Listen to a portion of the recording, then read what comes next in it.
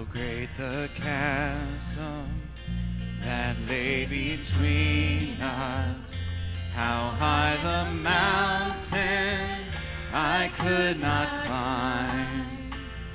In desperation, I turned to heaven and spoke your name into the night. Then through the darkness, your loving kindness tore through the shadows of my soul. The work is finished, the end is written. Jesus Christ, my living hope. Who could imagine so great a mercy? What heart could fathom such boundless grace? The God of ages stepped down from glory to wear my sin and bear my shame. The cross has spoken, I am forgiven. The King of Kings calls me his own. Beautiful Savior, I'm yours forever. Jesus Christ, my living hope. Hallelujah, praise the one who set me free. Hallelujah, death has lost its grip on me. You have broken every chain. There's salvation in your name, Jesus Christ, my living hope.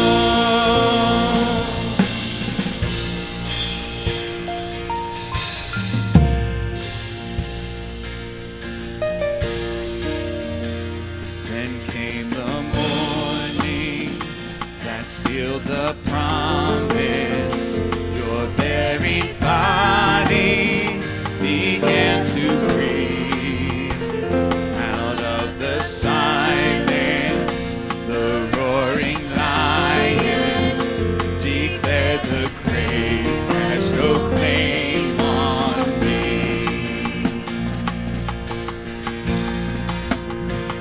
Then came the morning that sealed the promise. Your buried body began to breathe. Out of the silence, the roaring lion declared the grave has no claim on me. Jesus, yours is the victory.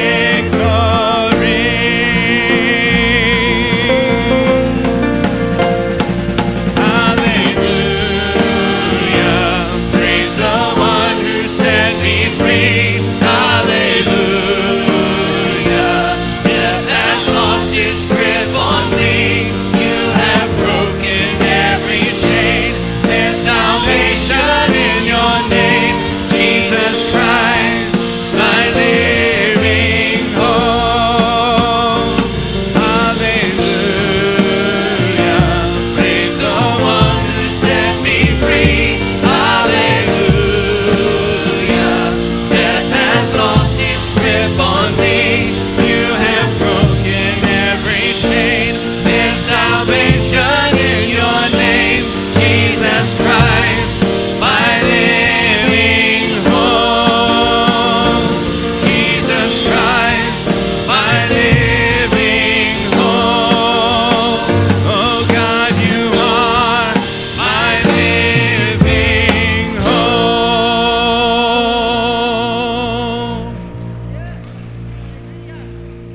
Hallelujah. Let's dive into our text this morning, beginning in Matthew chapter 13. 7:13. It's Matthew 7, verse 13. We're off to a good start. This will conclude our Sermon on the Mount series. I'm going to read through this and we'll pray. This is a word of the Lord. Enter by the narrow gate, for the gate is wide and the way is easy that leads to destruction, and those who enter by it are many. For the gate is narrow and the way is hard that leads to life, and those who find it are few. Beware of false prophets who come to you in sheep's clothing, but inwardly are ravenous wolves. You will recognize them by their fruits. Are grapes gathered from thorn bushes or figs from thistles? So every healthy tree bears fruit, but the diseased tree bears bad fruit. A healthy tree cannot bear bad fruit, nor can a diseased tree bear good fruit. Every tree that does not bear good fruit is cut down and thrown into the fire. Thus you will recognize them by their fruits. Not everyone who says to me, Lord, Lord, will enter the kingdom of heaven, but the one who does the will of my Father who is in heaven. On that day many will come and say to me, Lord, Lord, did we not prophesy in your name, and cast demons in your name, and do many mighty works in your name? And then I will declare to them, I never knew you. Depart from me, you workers of lawlessness. Everyone who hears the words of mine and does them will be like a wise man who built his house on a rock. And the rain fell, the floods came, and the winds beat and blew and beat on that house, but it did not fall because it had been founded on the rock. Everyone who hears the words of mine and does not do them will be like a foolish man who built his house on the sand. The rain fell, the floods came, the winds blew and beat against that house, and it fell, and great was the fall of it. And when Jesus finished these things, the crowds were astonished at his teaching, for he was teaching them as one who had authority and not as their scribes. Let us pray.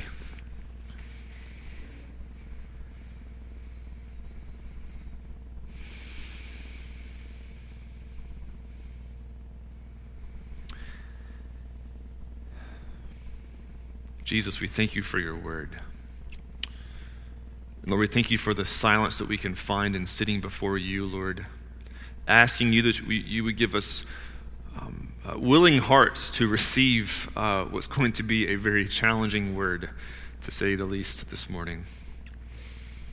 Lord, you are our God. Your resurrection, which occurred on the first day of the week, on Sunday morning. Every week we gather, your resurrection summons us to meet together and to look to you as we just sung, our only living hope. And so, Lord, as we do so, Holy Spirit, we know you are among us. You are with us now. We invite you to soften our hearts, Lord.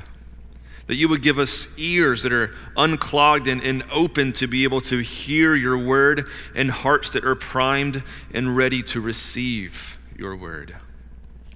We pray against any spirit of pushback and rejection of Jesus' words, and any word that the enemy may be whispering in our ears this morning. Lord, we want to not just be obedient people, Lord, much more than that. We want to be your slaves, your servant. Lord, we want to belong to you. You as our master. And Lord, you told us that when we find that place where you are our master is where true freedom comes.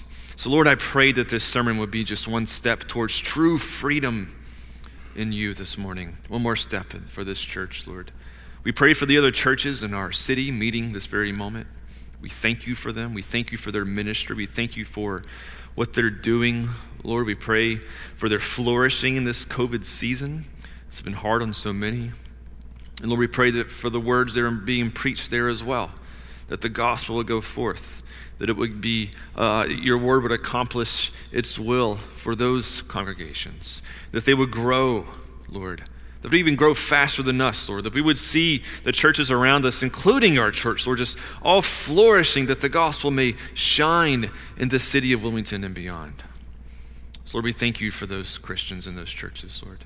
So be with us this morning. We pray in your wonderful, holy, good and majestic name. Amen. Amen. So, I'm going to give a bit of a Surgeon General's warning, if I can, this morning. This is, if you were to look in the Bible and say, what are some of the most difficult verses in the entirety of the Bible? Like, give me top 3. We're looking at a stark contender for number 1 here. This is tough. These are hard words. Not every sermon is rosy and encouraging. The temptation, as you know, the preacher this morning, is to try to soften Jesus' words. I don't want to do that, okay? I want Jesus' words to be his words, right? Jesus has 3 offices that he fulfilled in his life: the office of prophet, of priest, and of our king. He is our king, he is our high priest who intercedes on our behalf, but he is the prophet, like Moses, but better than Moses, that Deuteronomy chapter 19 prophesied and pointed towards. He is, right now, he's putting on that prophet jacket, all right? Just like the Old Testament prophets of old, he's saying, all right, guys, I want to speak some hard and difficult words, and I need you to listen up here. I need your ears to be open and hear these hard words. And so, church, if I can gently encourage you this morning, I don't want to make apologies for Jesus' words. These are difficult words, but we're going to work through them the best that we can. A roadmap for this morning is we're going to summarize this narrow gate of discipleship that so far the entire Sermon on the Mount has really defined. And we're going to heed the warnings of the wide and easy path that we are warned in taking. And then we'll be warned of false prophets, how to know that they are false with the wide and easy paths that they preach and the lack of fruit in their own lives that will be made evident, and be challenged with the very difficult question that Jesus is challenging: are you a false prophet? Am I a false prophet whose head and heart are at a severe disconnect, and hypocrisy abounds in my life? Thirdly, we will look at how a life full of confession of Jesus and even Spirit-filled ministry, like powerful Jesus ministry, can happen and still be no sign that we truly know him, which is a difficult thing to wrestle with, but we have to this morning. We will end with a parable and encouragement that all these warnings really are opening up an opportunity to respond. These are not warnings that are like, sorry, there's no future for you if this is true of you. Sorry. No, he's given us a warning to say, and now's the time to respond to this. He has not returned yet, says Peter, for this window of opportunity of response to remain. That we hear these warnings and we respond. The Spirit is going to be pushing us to say, you need to build on the rock that is Christ. And now is the day of salvation. So this is the roadmap of our sermon. Let's dive in with verse 13. Enter by the narrow gate, for the gate is wide and the way is easy that leads to destruction, and those who enter by it are many. For the gate is narrow and the way is hard that leads to life, and those who find it are few. Contrary to popular use of these verses, this passage in its proper context is not about people who are Christians, the narrow door, and those who are not, the wide door. And it is actually, maybe indirectly it is, but not directly, about the exclusivity of Jesus and the salvation is only found in him while the rest of the world is separate from him. Certainly, that's indirectly found here. That's a truth that we hold to as Orthodox theology, right? That historically the church has preached, and we continue to preach that. But this text is actually referring to, remember, this is his disciples he is talking to. These are the crowd that he just emptied out of the, hospital, if you will, at the very beginning, chapters ago. People he healed from all regions around Jerusalem and Judea and the surrounding nations that he brought healing to, restoration to. He gathered them together. They were following him, saying, Jesus, I'm going to follow you wherever you go. He goes, great. Let me tell you about life as a follower of me. He is speaking to his disciples in this passage. This narrow door and wide path are a warning to his followers. And this is the theme of our sermon today. That there will be many who claim to follow, that's an important little nuance there, who claim to follow Jesus and are actually walking on the wide path of destruction unknowingly. Few, says Jesus, will find the narrow door of discipleship and obedience in their Christian life. We will expound upon this thought throughout, but I'm going to just give you a little hint here. There's other verses where Jesus says, many will come to recline at the table with me and our father Abraham. Revelation sees multitudes who did respond from all nations, even in their own tongues in heaven, worshiping him. So we know that many people did respond, but Jesus is still speaking truth. But as a prophet of old, he is saying, look, it might just be fewer than you imagine. Yeah, many did respond, but it might be a smaller number than you would presently think.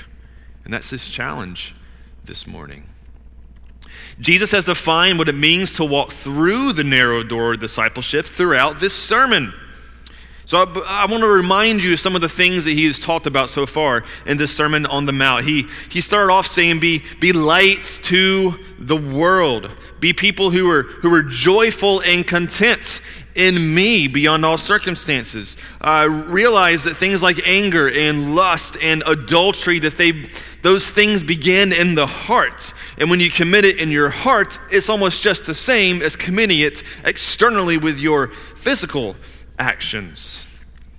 We were told to not retaliate against those who sinned against us, but to entrust that to God, and as for us, to give that thief our extra jacket if he steals one of ours. He told us to love our enemies, even those who are against us and persecute us. He told us to give to the needy and to do it in secret without Instagramming or Facebooking your good deed or tweeting about whatever you did to show the world. He taught us how to fast in secret and to pray in secret with no one even watching, lest you be known for your extravagant prayers, right? To lay up for ourselves treasures in heaven and not to be anxious about our material life here on this world, since if he provides for the flowers, surely he'll provide for his children. To be gracious towards one another, not in judgment, but to treat others just how God has treated us as our daddy in heaven, with grace and with generosity to treat others as we would like to be treated. These things, admittingly also, plus much more than the New Testament, right, that's the narrow door of discipleship. And I would say that simultaneously, this discipleship we're referring to, that we are called to live in Christ, is a path that is as accessible as can be for my 7 or 8 year old kid, right? One that has genuine faith. They can do these things, but it's also some of the most difficult and hardest lifelong journeys that we will ever, it is the most difficult in life, most difficult lifelong journey we will ever experience. So it is accessible, yet so difficult, all at the same time. I'm going to read a passage from Dietrich Bonhoeffer's devotional classic, The Cost of Discipleship. If you don't have a copy, you haven't read it, standing offer, I'll buy one for you, so just come talk to me. Coming from a man who, living in Nazi Germany, who had the chance to escape to America, a nice cushy, theologian, professor job at a seminary, to escape the horrors of suffering for his own people, he chose to go back. And eventually he died in a concentration camp, somewhat controversially, but he died there. He wrestled with these things deeply. His book, The Cost of Discipleship, is actually a commentary on the Sermon on the Mount as he wrestled with these verses. And so this is what he had to say about the passage that we're looking at this morning. He said this: to confess and testify to the truth as it is in Jesus, and at the same time to love the enemies of that truth, his enemies and ours, and to love them with the infinite love of Jesus Christ, is indeed a narrow way. To believe the promise of Jesus that his followers shall possess the earth, and at the same time to face our enemies unarmed and defenseless, Preferring to incur injustice rather than to do wrong ourselves is indeed a narrow way. To see the weakness and wrong in others and at the same time refrain from judging them and leave it in the hands of God, this way is unutterably hard. And at every moment, we are in danger of straying from it. We can say, yeah, I think that sounds about like a realistic response to these things, right? You see, to follow Jesus is to do and to live like him. We must embrace that there is an expectancy of this. We know it's hard work and we know we'll be imperfect in doing it, but we can't diminish the expectancy to give it all of our heart's passion and desires and prayer to do. Jesus cannot be clearer here. The life of true discipleship is one in which we are following him. When we claim to be his disciple, yet do not follow him, even when it's hard, we are entering those wide and easy paths. And we will find that just maybe, if you continue in hard-heartedness in those areas until your dying day, maybe we may find ourselves that we were not fully following the Jesus that we thought we were. And I think that's the warning, the hard warning that we have to face this morning. I want to read another lengthy passage from Jesus. Actually, I won't read it. I'm going to summarize it because it's a little too long, maybe. Where he gets specific concerning this conversation of discipleship and what we should expect. Our Christian life, we've said this numerous times, Jesus himself said it, it can be summed up in this way: love God and love your neighbor. It is a both and. The moment it becomes an either or means you were missing something. If you're loving God but it never bleeds into your neighbor, you are missing something. If you're serving in the soup kitchens and helping the poor, but you never speak the name of Jesus to anyone around you, you are missing something. This is a both and, to love our neighbor, share the gospel, serve those who need it, while loving God with all of your heart, mind, soul, and strength. You can't divide those two. Matthew 25, Jesus speaks very strongly here. And I want his words to resonate. And this is kind of my summary here. He says, in the end, he's going to gather all nations to himself for judgment. He will divide the sheep and the goats, he says. When you hear a quirky psalm, but one that proves the point, Keith Green wrote a psalm about the sheep and the goats. And it's quirky, but it brings this point along. One of my heroes, Keith Green, taken all too soon from this world. Jesus said this: Come, those who fed me when I was hungry, those who clothed me when I was naked, and gave me drink when I was thirsty, and visited me when I was in prison. Enter into the life of God's kingdom. And the followers said, Jesus, when did I visit you in prison? When did I give you food when you were hungry? Right? They're like, I don't know if I remember this specifically, Jesus. And he says, when you did it to the least among you, your neighbor, you did it unto me. For basically what he's saying is, you were really serving me when you were serving your neighbor. I know your heart. You're my sheep. Come into my pastures. That's what he says.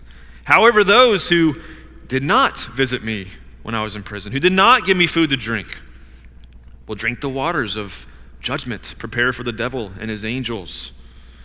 And these are serious words for the Lord. Now, we can read that and say, well, that sounds an awful lot like works. So I just do this, and then I'm saved, and I don't do that, and so now I'm judged. Take the entirety of Jesus' teachings and even the broader context of Matthew 25, and you'll see what he is saying is, if you have, and we'll talk about this more in a minute, when we squirm, we get uncomfortable at hearing those passages. I honestly I want to be accurate. I can't recall, spent my entire life in a pew in a church, I've never heard a sermon on the sheep and the goats. Because he wants to preach that, right? That's hard stuff. What are you saying, Jesus? It makes us squirm, right? Because even right now, the church in America for the past for a while now, we love to create our Christian bubble, right? To live in that, right? When just miles away in our own city, there's untold suffering. Children who don't get food 3 meals a day, just miles from our own churches and even houses. It's happening right here. I was talking to a pastor locally who was approached by his denomination for wanting to their church to give money to this missionary in India who was helping in an orphanage and helping children get food and have Bible studies with them. And he's like, that's great. I want to do that, sure, but you don't give me money when I'm doing the same thing in the city that you live in. Shouldn't we value your neighbors just as much as those in India? Why don't you give me money? And he got a little mad, right? And it's kind of funny the way he did that, but there's truth to that. These things are available here and now. And our faith should drive us for a both and. Love God with all your heart and love your neighbor. You cannot separate those two things. And even in the more suburban areas, when things look clearer and maybe a little better on the outside, we know that there is brokenness settled in those neighborhoods just as much as in anywhere else. We're surrounded by this. The harvest is plentiful, says Jesus, but the laborers are few. This wide gate also can even look like a spiritual gate. It can have the appearance of being the right way, but it can even then still, with the appearance of the right way, be the false way. And Jesus guides us to this thinking in verse 15 concerning false prophets. Beware of false prophets who come to you in sheep's clothing, but inwardly are ravenous wolves. You will recognize them by their fruits. Are grapes gathered from thorn bushes or figs from thistles? So every healthy tree bears good fruit, but the diseased tree bears bad fruit. A healthy tree cannot bear bad fruit, nor can a diseased tree bear good fruit. Every tree that does not bear good fruit is cut down and thrown into the fire. Thus you will recognize them by their fruits. My wife and I, we tried to plant apple trees at our last house. We would get apples for like 2 weeks, and they would fall off. And our kids would also pick them off before they were this big. But we had a third one that we planted, tried to do 3, right, to kind of do the whole interpollination thing, cross-pollination. But that third one just kind of, these are dwarf trees anyway, but that third one just kind of stood there. It never grew like the other ones did. It would leaf and maybe get a little flowery, but then like the leaves would fall off in like April. And I'm like, I don't think that's supposed to happen, right? And on the bottom of the trunk, I remember seeing a little black streak. And I was like, that also doesn't look normal. And that black streak, and I'm so ignorant of stuff, I didn't know what to do. I just kind of let it be. You would see that black streak year after year just kind of go up, up, up. And by year 3, the thing was just, it was done. It was dead. And sure enough, I look it up, and some disease that apple trees get, they had it from day one, and the tree never bore anything, while the other ones almost bore fruit. I think I planted, I don't know what I did wrong. But anyway, there is still a stark difference between those trees, and that's the image Jesus is putting before us here. And he's saying, it's interesting, these prophets that he's referring to, he doesn't actually talk about the things they say as if they're true or not. He goes to their life, and he says, a false prophet, even more, that's one conversation perhaps, about the things they say if it comes to, what's even more important is their life. Are they mirroring me? Are they bearing fruit, like actual kingdom fruit in my name when they speak in my name? Is their lives, the compass of their hearts truly directed towards me? Because if it's not, one day, just like a diseased tree inevitably shows, it will show in their life as well. I want to take this opportunity to talk about different ways that this can happen. And when I talk about this ministry of, prophets, we could preach a whole sermon there, but in some ways, all of us partake in this. Some people are more, by the gifting of the Spirit, more inclined to this area, more gifted in this area to receive insight into things, into peoples, into events, and that's something that is a blessing from the Spirit. But when you simply pull your brother or sister aside, and you bring a gentle word of encouragement or correction in the name of Jesus to them, you are in a way invoking that prophetic office, right? And so in some way, we all kind of dabble in this ministry, but some even more so in a more public manner. But we need to talk about this for a minute, right? We need to talk about this because today, I want to talk about charisma here for a minute. Of those who enter into this office of preaching and teaching and prophetic in our media day and age, and they gain massive followings, sometimes global followings. The power of these big personalities, I won't name names, but if you are a Christian and you've been in the church for any length of time, you have seen some major leader whom you respect so much and who has done a lot of good ministry in Bible teaching and just did wonderful things, crash and burn morally. So even so hard to the point you're wondering, did they even get it?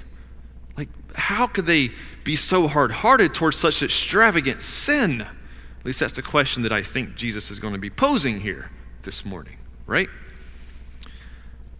True leaders must always aim to point people to Jesus and to not themselves. The power of these false prophets and ravenous wolves is that they're so intriguing, their personalities can be so contagious, and that ministry can become about them, even if they're not aware that they're even doing it. And we follow them, entranced with their personality. This is mostly a man problem. So men, I'm talking to you, it's mostly a man problem. Some women, yes, that happens. This happens more often to men in male leadership. True leaders must always point us to Jesus. The ministries or churches they lead must be pointing others towards that narrow gate that we can lean on without worry of failure, which is Jesus himself. We need to understand that healthy leadership will be able to say, yeah, we're not imperfect, but Jesus is, and he is the center of our church. And he's the one we're going to be pointing you at continually. But when leadership becomes intouchable, somehow outside of the realms of accountability, and there is a fear of even calling them out over their sin, or do you think, well, no, I know this person, I know that leader, they could never do something like that, because look at that, we know who they are.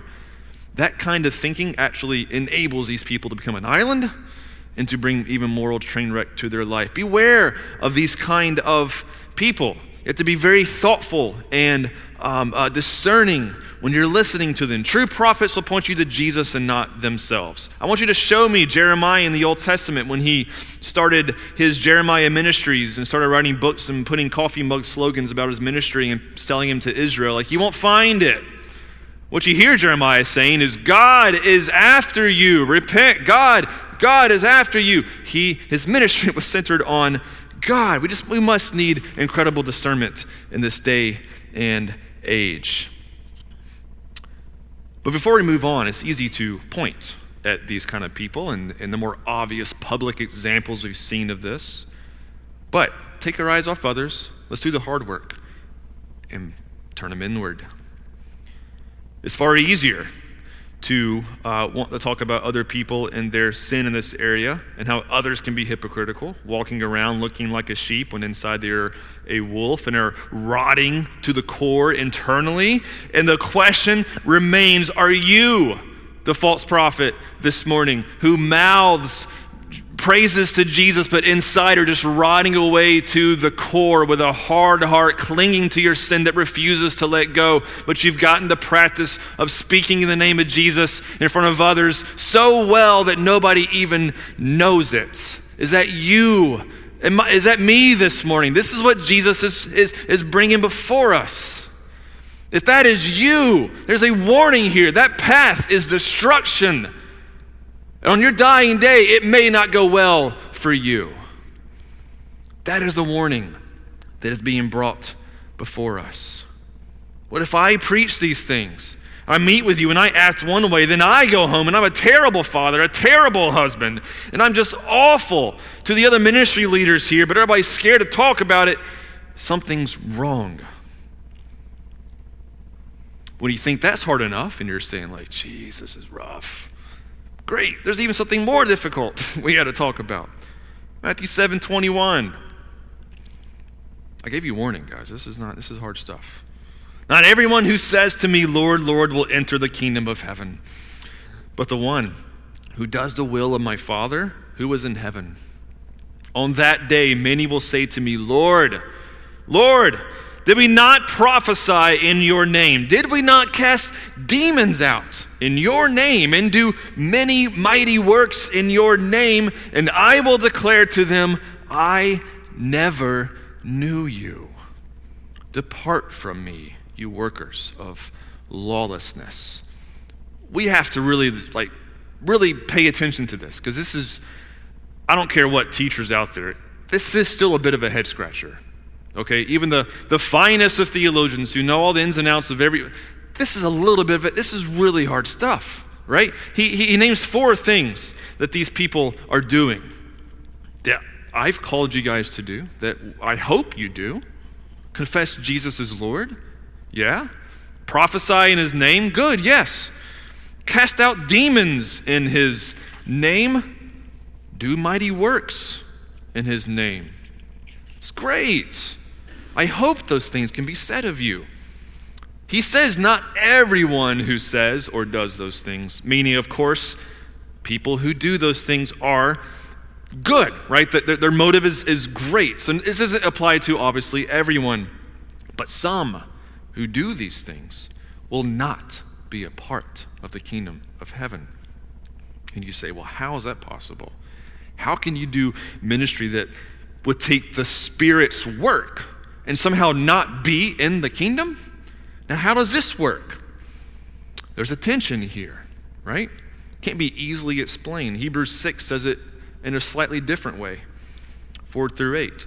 It is impossible in the case of those who have once been enlightened, who have tasted the heavenly gift and have shared in the Holy Spirit, and have tasted the goodness of the Word of God and the powers of the age to come. Whew, that surely sounds like a Christian to me if I ever heard one. And then have fallen away? He says, it's impossible to restore them again to repentance, since they are crucifying once again the Son of God to their own harm and holding him up to contempt. Having been enlightened, tasted of the heavenly gift, shared in the Holy Spirit, and even taste the goodness of the Word of God and the powers of the age to come, and they still fall away, no repentance is left. I want to clarify, I feel like I need to here, I'm not saying that you can lose your salvation. I don't believe that. I can point you to dozens of other scriptures that seems to say that those who have true faith will not lose their true faith. The warning that's consistent in this passage is those who think they have true faith actually don't have true faith at the end. That seems to be the warning. Jesus said elsewhere too that, and I think this is a good summary version of what he's saying here, that blasphemy against the Holy Spirit is unforgivable. You say, how can there be an unforgivable sin? Well, the idea is this: if you've seen the Spirit work and you've seen it all, you've heard it all, you've seen people get healed in front of you, you've studied the Bible inside and out, and all those things happen before you, and in your heart you're still just like, nah. He's saying, there's nothing left for you. What other kind of revelation do you want to see?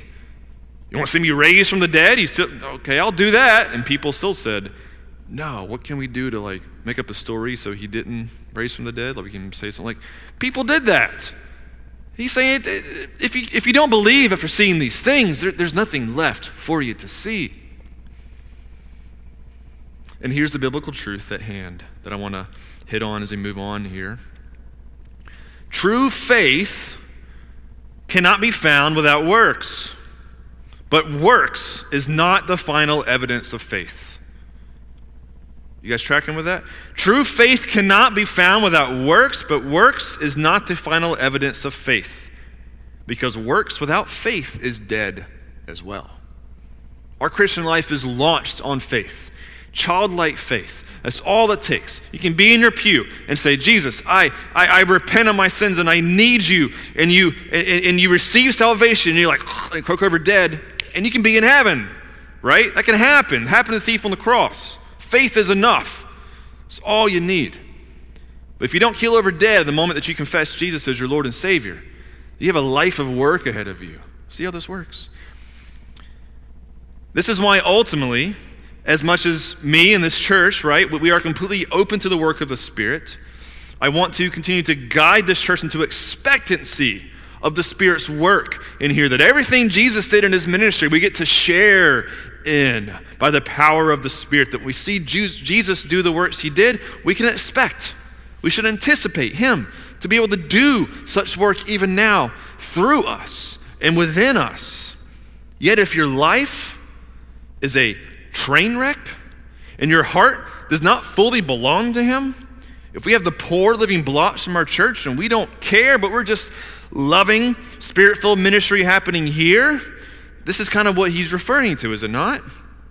Jesus' words could then be said, I think, to us and to really any church around us, saying things like, I'm confused. We saw like demons cast out of people, Jesus. We saw miracles. We saw crazy stuff going on. And you're telling me, and I was even part of that. Like it happened through me, and you're telling me that I may not even know you? And Jesus is like, yeah, it's a possibility. These are hard words. Works without faith is dead. Faith without works is dead. Now, the Corinthian church was evidence of this. The gifts were manifest in amazing ways through the Spirit in the church at Corinth, but they were a complete train wreck. Paul gives directions for their Spirit-filled ministry, encourage it to continue in 1 Corinthians 12 and before. But then he kind of stops and he says, but, I'll just tell you something. There still is a greater way. Before, these things, there's a foundational piece that you really need, that without it, none of that stuff actually matters. This is Paul's words. The famous love chapter in 1 Corinthians 13. He says, if you speak in the tongues of angels, but have not love, you sound like somebody, not Dan, of course, he sounds good, but somebody like me sitting behind a drum kit, just like smashing a cymbal and calling it beautiful music. Right? It's like, that's what that sounds like. If you speak in tongues but have not love, there's nothing coming out of that, right? Except chaotic noise. If I speak with all prophetic powers, I have powerful faith that can even move mountains, but I have not love. In reality, I have nothing, is what Paul says.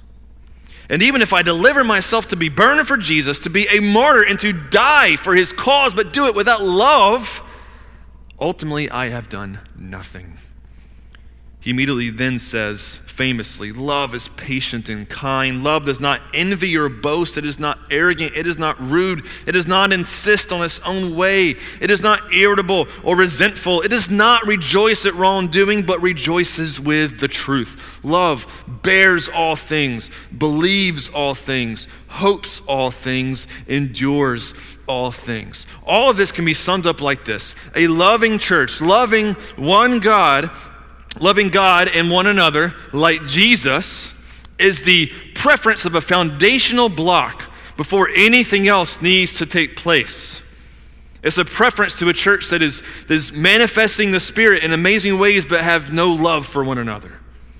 Paul's saying, no, you need the first block before anything else. Of course, the preference is both are flourishing. That's the ultimate vision of flourishing for the church, is a Spirit-filled church that is full of love for God and one another. That is the flourishing church. But we are guided here to first take on a new heart of love. And if we do not, we may be found to be those people saying, Lord, I thought that we were doing good stuff here. And he looks at us and says, depart from me. Now, warning passages, I'm going to close up here. These exist to warn, to provide the opportunity to turn. That's the idea. If you need to, even now, so you will not have to face the judgment spoken of in this passage. Warning passages are like Jesus knocking on the door in Revelation chapter 4, trying to bring himself in the door to this church. And I think it was it Ephesus? Probably not. Revelation 4, warning you what happens if you do not crack open that door. Let these words of warning, his closing, penetrate you. He says, everyone who hears these words of mine, it doesn't just hear them, but does them, will be like a wise man who built his house on a rock. The rain fell, the floods came, the winds beat and blew on that house, but it did not fall because it had been founded on the rock. And everyone who hears these words of mine and does not do them will be like a foolish man who built his house on the sand. Rain fell, the floods came, the winds blew and beat against that house, and it fell, and great was the fall of it." When Jesus finished these things, the crowds were astonished at his teaching, for he was teaching them as one who had authority and not as their scribes. As we close this sermon, that is a parable of sorts. Jesus tells us in John chapter 10:9 that he is the door, that if we enter into him, we will find plenty of broad and green pasture and we'll find rest. He tells us he is the way, he is the truth, he is the life, and no one comes to the Father except through him. At the very end of this sermon, he tells us with the most bold authority of one who could only be God could say, "Listen to my words and do them. And the house that you are building in me will be built on a rock, with its poles buried deep into the rock. So when that hurricane hits in life, when things get very difficult and very hard, you will find yourself with faith that will weather that storm because you are built on me. And Satan himself will toss everything at you, and you will be shaken out but not destroyed. And your faith will be proven in its gold as it comes out of that furnace. And even when you stumble, you know the grace of God. He will fill you without shame to confess your sin, to rise again, and to embrace Jesus with all of your heart, mind, soul, and strength with the grace that he offers. The fruit of the false prophets, the fruit of the wide gate will be evident when the same pressure hits them and life gets hard. They will have been found to have built their house on sand when those waves hit. They will be swept away, proving that they thought themselves to be their own rock in which to build on, and did not realize that they were building only on sand. Such faith cannot survive the hardships of life without the help of the one who gives us hope and life, Jesus Christ. We're going to close.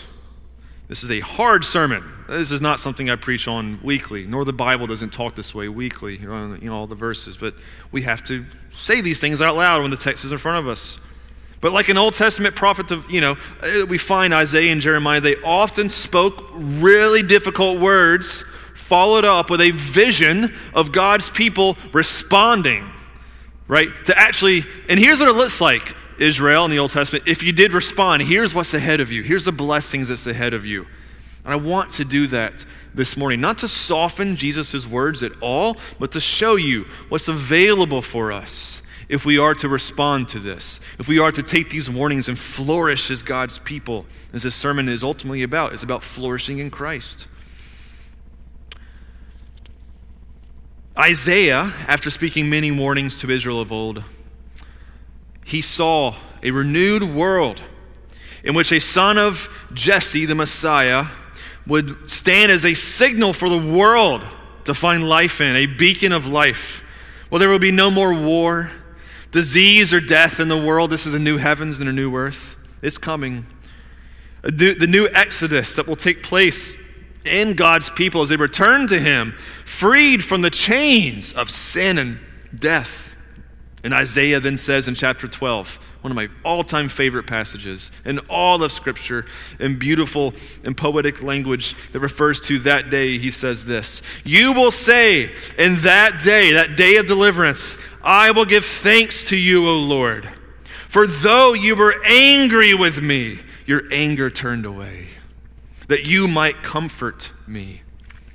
Behold, God is my salvation. I will trust and will not be afraid. For the Lord God is my strength and my song. He has become my salvation. With joy you will draw water from the wells of salvation. And you will say in that day, give thanks to the Lord. Call upon his name. Make known his deeds among the peoples. Proclaim that his name is exalted. Sing praises to the Lord, for he has done gloriously. Let this be made known in all of the earth. Shout and sing for joy, O inhabitant of Zion, for great in your midst is the Holy One of Israel." Today, we can find glimpses of this in Jesus, who has carried your sin and sorrows on himself.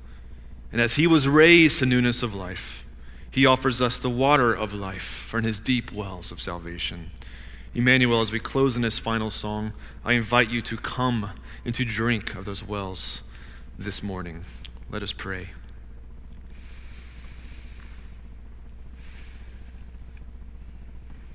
Jesus, help us to be willing to hear hard words when those weeks come. Thank you, Lord, that you extended warnings and generation after generation in mercy you have not returned, that you would continue to keep open the door of salvation, even for your own people, to respond to you, to find you anew. Even for those of us in this room who have been walking with you for longer than I have been alive, to even find newness and revigoration in you even now. And for those who maybe have been walking years with a hard heart, clinging to sin that they just have refused to confess, this morning, Spirit, would you break them down? Would you draw them to yourself and do a life-altering work, even now, of deliverance from their sin? Jesus, we have no hope apart from you. And as we close this sermon, Lord, as we look forward to Palm Sunday and Easter and Good Friday, to be reminded of all these stories that year in and year out we remember. Lord, do a special work in this church of Emmanuel, a special work in me, a special work in all the families represented today. That you would be strengthening marriages, Lord. You would be reconciling people back to one another. That your Spirit would be just bringing us to a godly sorrow that leads to repentance. So we would with all joy learn how to enjoy you for who you are in all your goodness. We love you, Jesus. We pray this in your name. Amen.